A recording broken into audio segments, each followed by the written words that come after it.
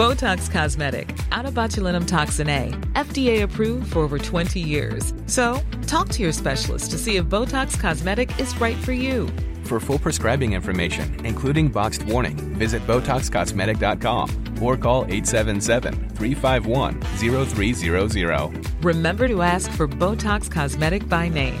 To see for yourself and learn more, visit BotoxCosmetic.com. That's BotoxCosmetic.com.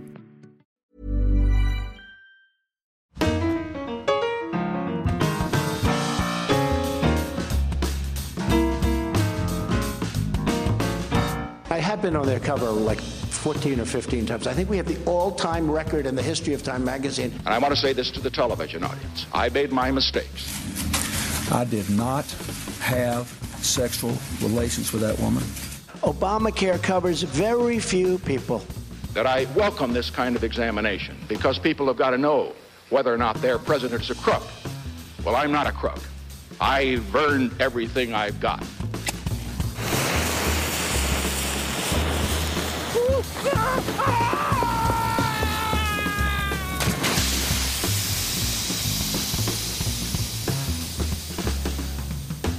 Hi, I'm Duncan Smith, and this is Pants on Fire, the Fibber's Guide to Lies, Lying and Liars.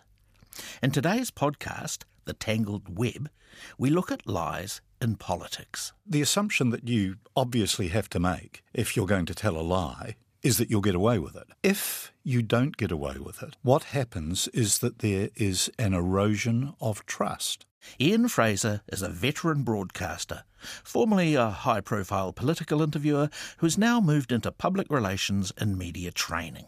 You think about the political challenge. The political challenge is to persuade the rest of us that the way they see the world and the things that they promise to do are the right things and that they will benefit us.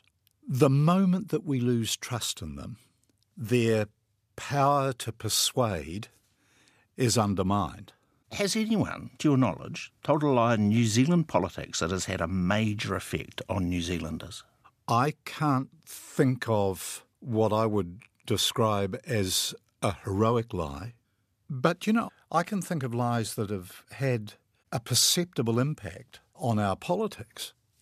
I go back to Don Brash in 2005 during the election campaign, saying that he had not met with the exclusive brethren.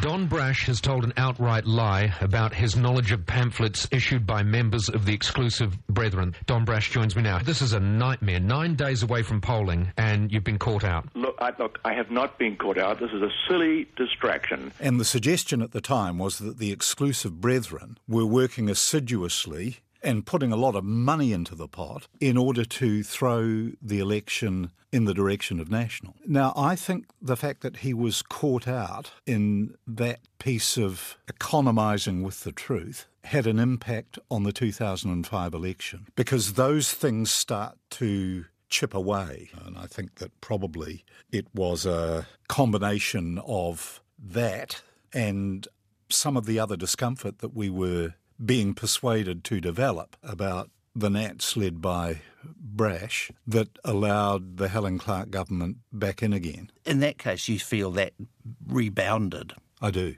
So I suppose it's an unpredictable game that you play in politics if you meddle with the truth. And of course, in a smaller kind of way, you talk about Helen Clark. Wellington anaesthetist Graham Sharp asked the police to investigate Helen Clark over a painting she signed for charity, which she later admitted she did not paint.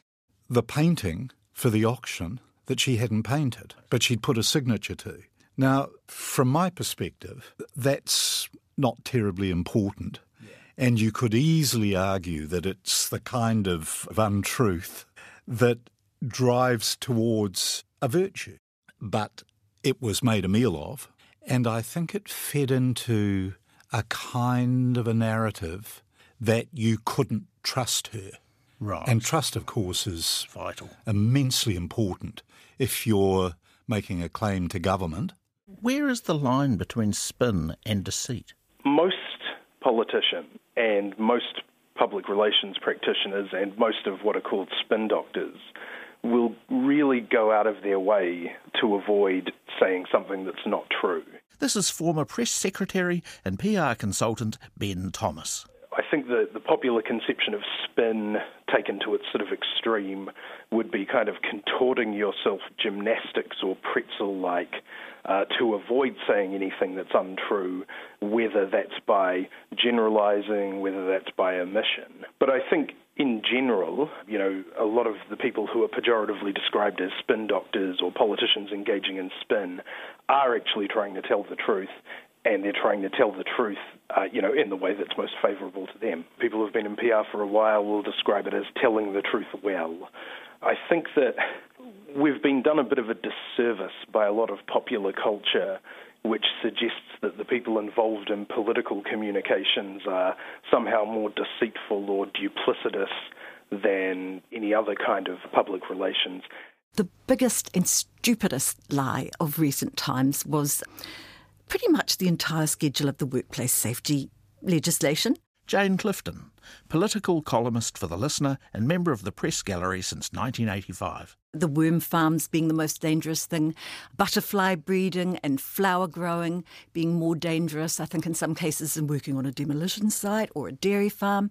Every New Zealander could tell you, without thinking about it too hard, that that is just a big lie. For whatever misguided reason, our politicians and officials have this mania with harmonising with Australia. And in Australia, they do a whole lot of things that we don't do here, such as dealing with crocodiles, which is also on the schedule if you look. I don't believe that we do butterfly farming either. And as for worm farms, how that can be dangerous, the only thing I can think of is that maybe inhaling the compost, you could get Legionella. That's a higher risk. But it doesn't compare with quad bike accidents or, being mowed over by hurtling stock. But that is, it is a fairly obvious lie that the government, for all sorts of bizarre, in my opinion, reasons, has stuck to. For some reason, ministers have found it less embarrassing than to admit that all the way along the chain, officials have let this mad, botched schedule go ahead, and no one's had the common sense to halt it in its tracks. So it was enacted. OK. So in politics, these things happen. Governments find themselves stuck between a rock and the proverbial hard place. The call goes out for an expert to manage the situation, a spin doctor, or, if you prefer the more prosaic, public relations advisor. Spin doctors in this context are tasked with shaping the message the way the government wants us to hear it. We're very against spin. We all think spin is evil and bad and dangerous, but at least you generally recognise it as such. You expect when you interview a politician that there will be a spin, that they will, of course they want to frame things in after their own policies and according to their own lights. But now that we've got Donald Trump as leader of the free world, his people can't get him to sit down for long enough. He hasn't the attention span to actually frame where he's going with things closely. The fake media goes, Donald Trump has changed his stance on China. I haven't changed my stance. With Donald Trump, there's not even any spin by which we can navigate him. And that's very problematic. So it's actually made me appreciate and value spin in a way I never thought that I would. I asked Simon Keller, Professor of Philosophy at Victoria University and Pants on Fire regular, for his comments about spin. That's, I think, a professional skill that people admire, and it's the skill of being an effective bullshitter. Their ability to distract people, to muddy the waters, to blame others, to say the right thing at the right time, to avoid questioning, like a mark of a good politician. And what they mean is not, I'll mislead people necessarily, or I'll make sure the truth comes out. What they mean instead is, I'll do whatever it takes to make the crisis go away. And maybe that involves distraction, maybe it involves putting out a whole lot of information that muddies the waters, maybe it involves an advertising campaign that makes you look like a good guy, whether you really are or not. And every time we're in the ballot box, we're left to contemplate that question. Governing the country is a hugely complicated business, with a myriad of competing demands to be met. There are few black and white, neat and tidy answers. It is necessarily a world dominated by shades of grey. I think the most sort of obvious case where politicians are not just expected but really obliged to tell lies are in, financial things like devaluation. You actually have to, you can't go around dropping hints that you're going to devalue the currency, because that would cause a lot of, capital movement and all sorts of, a bit like stock exchange disclosure type territory, where you either have to say absolutely nothing, or if necessary, you do have to issue denials. When is it okay for politicians to lie? So there are very few times when you can say that lying is justified. I think the time I expect it and understand it best is when there's a leadership spill or a coup in progress. I mean, if a leader's not doing very well, then that's no secret. You can't actually convincingly lie about that. But you can lie about whether you as a caucus member are counting the numbers or intending to do something about it, because otherwise it could fall over. But I do, for the most part, think that most politicians are very well-intentioned. The process isn't necessarily corrupting. I mean, in any industry has that element of people starting out with a set of ideals which they find, unrealistic. And you also have to recognise how very little power each individual politician has. I mean, loyalty is a big enemy to complete truth, actually, because you do have to have collective cabinet responsibility for decisions. You have to be loyal to your caucus members, to your party, and that means that necessarily you have to subjugate a whole lot of opinions. So you very often can't tell the truth about what you think. And that's an eternal tension, and I don't see a way around that. I can accept that those lies are practical and pragmatic, a means of effectively operating within the complex machinations of politics and government. But what about promises made during the election campaign? For the candidates, the stakes are raised to maximum as the great carrot of power is dangled alluringly before the nose of those who seek to govern. PR professional Carrick Graham has built a controversial career that saw him feature prominently in Nicky Hager's book Dirty Politics. He gets paid to attack the people opposing his clients. He doesn't often give interviews, and he's the man North and South called a master of the dark art of persuasion. I think before the election, every political party makes all these promises and wild comments about this is what they're going to do. And even if we go back a few years with the Northland bridges by-election, with bridges, and literally his promise of 10 bridges. And again, where are they? Have they been implemented? Are the plans in place, or was it just a blatant political sort of promise, which he knew deep down would be a unachievable would not promise. be delivered. So no, and so is that a lie? Is that lying to the voters in Northland? Well, potentially, quite potentially, yes. And what about those promised bridges, Ben Thomas? I think the government deprioritised some of the single-lane bridge expansions that it promised during the Northland by-election. So deprioritising, that's different from reneging on a commitment? Well, I don't actually remember the details, but I think with all of these projects, they just kind of get shifted up and down the order, and only the top few ever get kind of looked at any given point, but like a hospital waiting list. And so even though the government on the day was at pains to say this is a government announcement, not a campaign promise from our National Party candidate, who of course can't promise 10 bridges for Northland, I think it was pretty implicit that was a campaign bribe. And obviously if you didn't elect the national candidate, then you didn't get the bribe. Okay, so the public didn't fulfil their part of the bargain, so what can they expect? I think that's right. I mean, and when I say right, I mean I think that's how things played out, and I think that's probably how people expected things to play out, rather than that's right, as in that's the correct course of action or the correct way to use the resources of government when one of your candidates is running in a by-election. So that suggests that the government operates on the knowledge that we are cynical about what they say and promise? Well, look, politicians live in the same world that we do. Politicians are voters as well. If anything, I think voters are too cynical. There is this widely held perception that politicians are liars, are always trying to mislead or never telling the truth. And I actually don't think that's true. That's certainly not true in my experience of working in politics. And it's not really my experience as a voter either.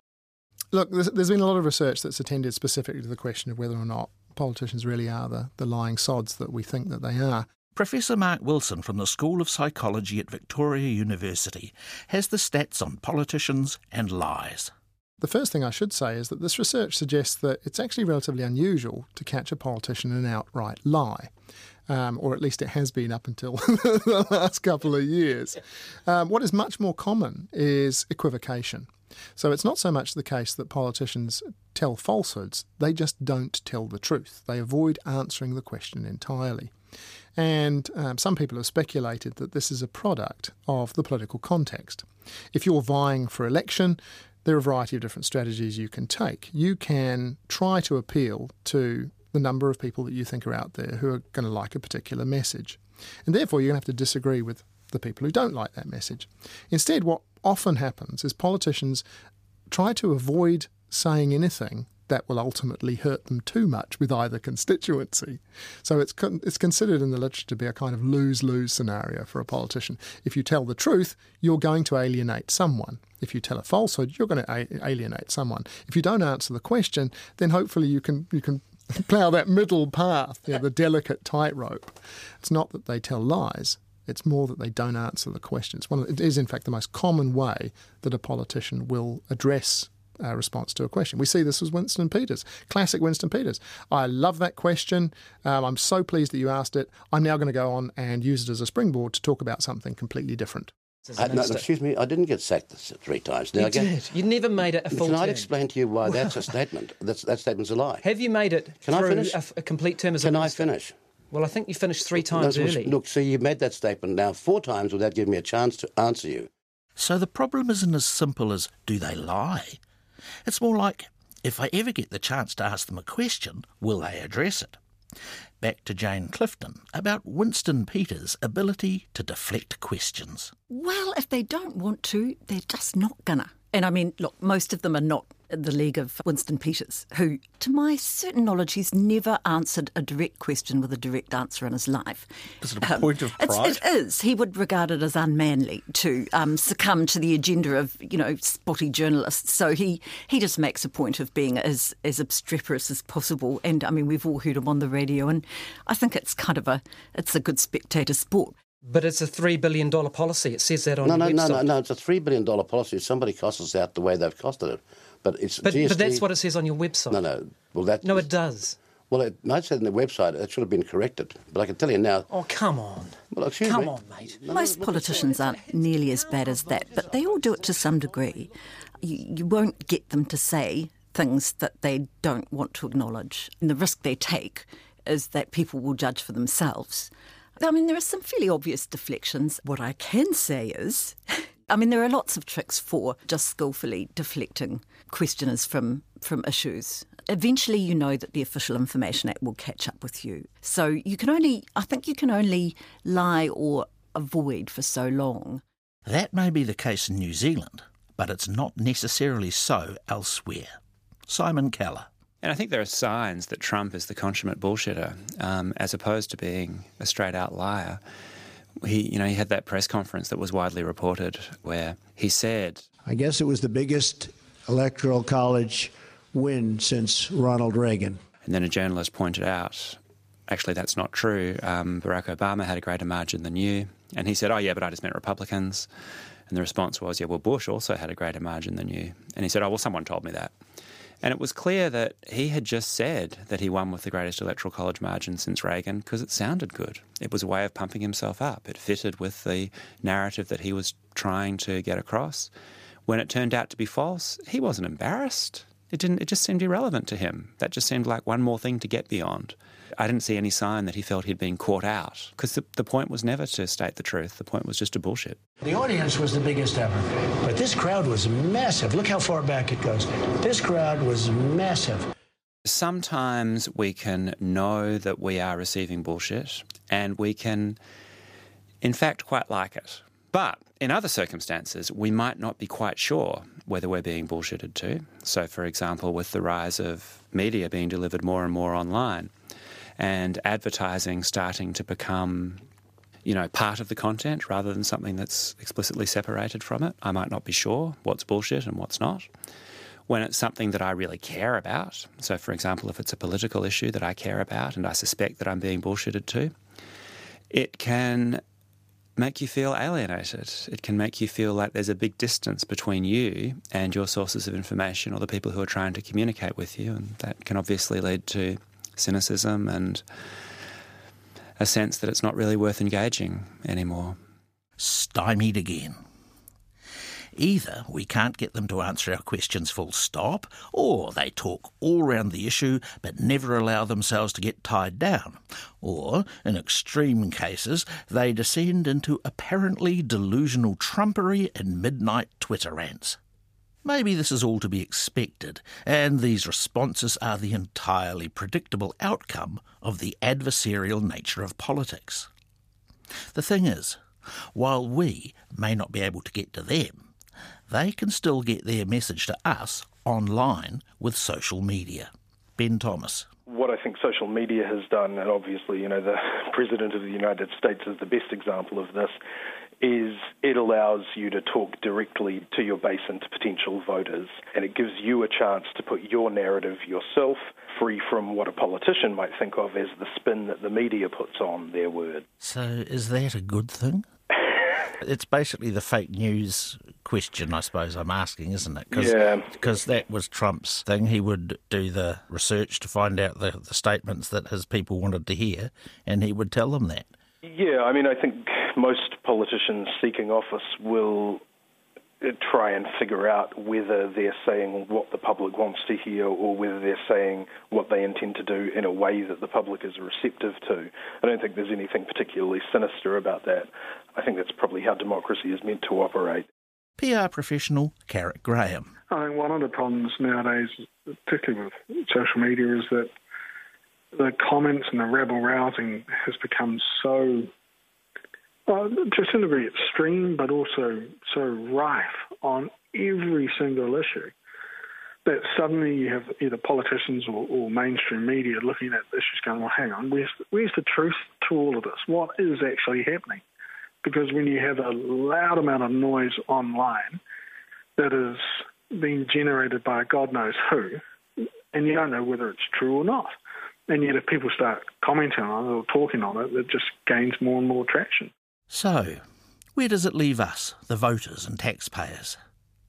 How are we to navigate a safe passage through these murky waters? Jane Clifton. For the most part, think that most politicians are very well-intentioned. The process isn't necessarily corrupting. In any industry has that element of people starting out with a set of ideals which they find, unrealistic. And you also have to recognise how very little power each individual politician has. Loyalty is a big enemy to complete truth, actually, because you do have to have collective cabinet responsibility for decisions. You have to be loyal to your caucus members, to your party, and that means that necessarily you have to subjugate a whole lot of opinions. So you very often can't tell the truth about what you think. And that's an eternal tension, and I don't see a way around that. And if they do get caught out in one of these lies? Ben Thomas? Where you actually see people get caught out is, the sort of lies that follow a mistake or an initial, small untruth, whether accidental or intentional. Sure, so they get done over for the cover-up rather than the initial misdemeanour. Yeah, so it's the cover-up which is often the most harmful. And again, that's because it goes to that kind of trust and that character, which is actually what people are looking for in politicians much more often than they're actually looking for any particular policy platform. So, we vote for them if we perceive that they are trustworthy. And they try and appeal to as many of us as possible, so we'll vote for them. And then we have fake news stories muddying the waters.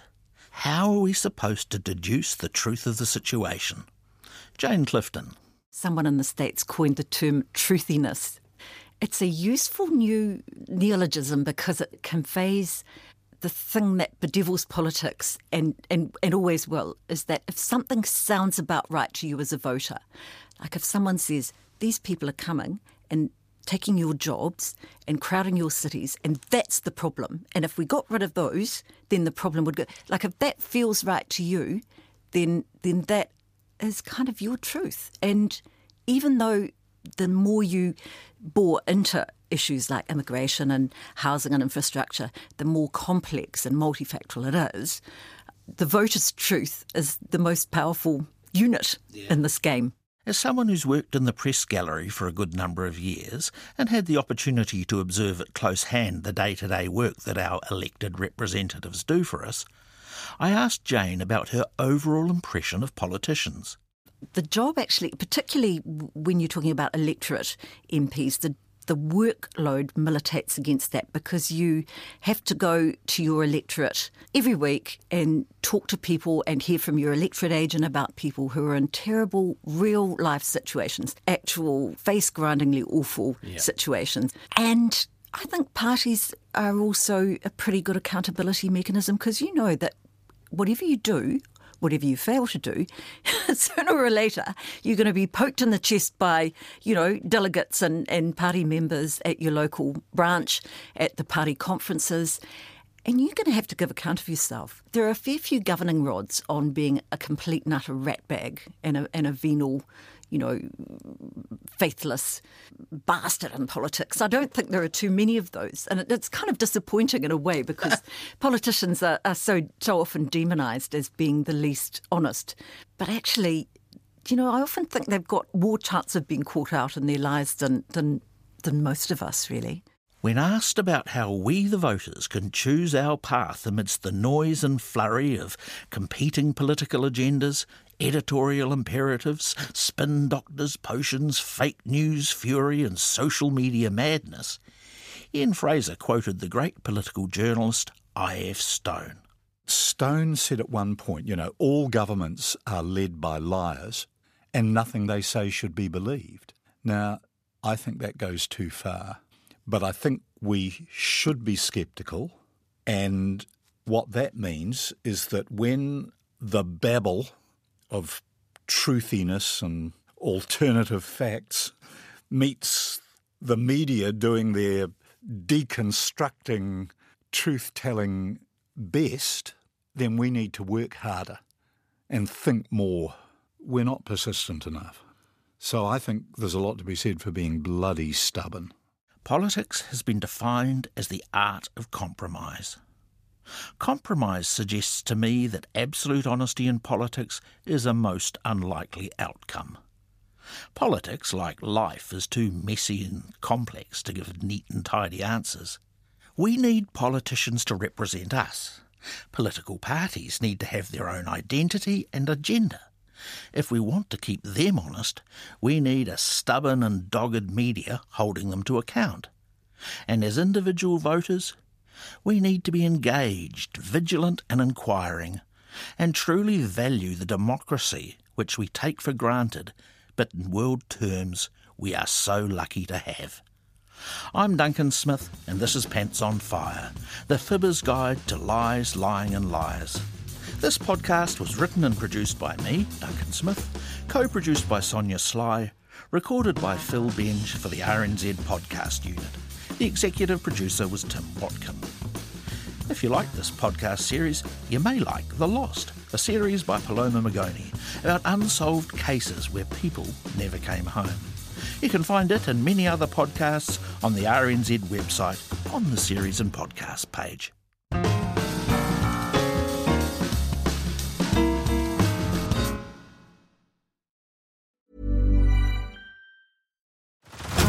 Head over to Hulu this March, where our new shows and movies will keep you streaming all month long. Catch the acclaimed movie All of Us Strangers, starring Paul Mescal and Andrew Scott. Stream the new Hulu original limited series We Were the Lucky Ones with Joey King and Logan Lerman. And don't forget about Grey's Anatomy. Every Grey's episode ever is now streaming on Hulu. So, what are you waiting for? Go stream something new on Hulu.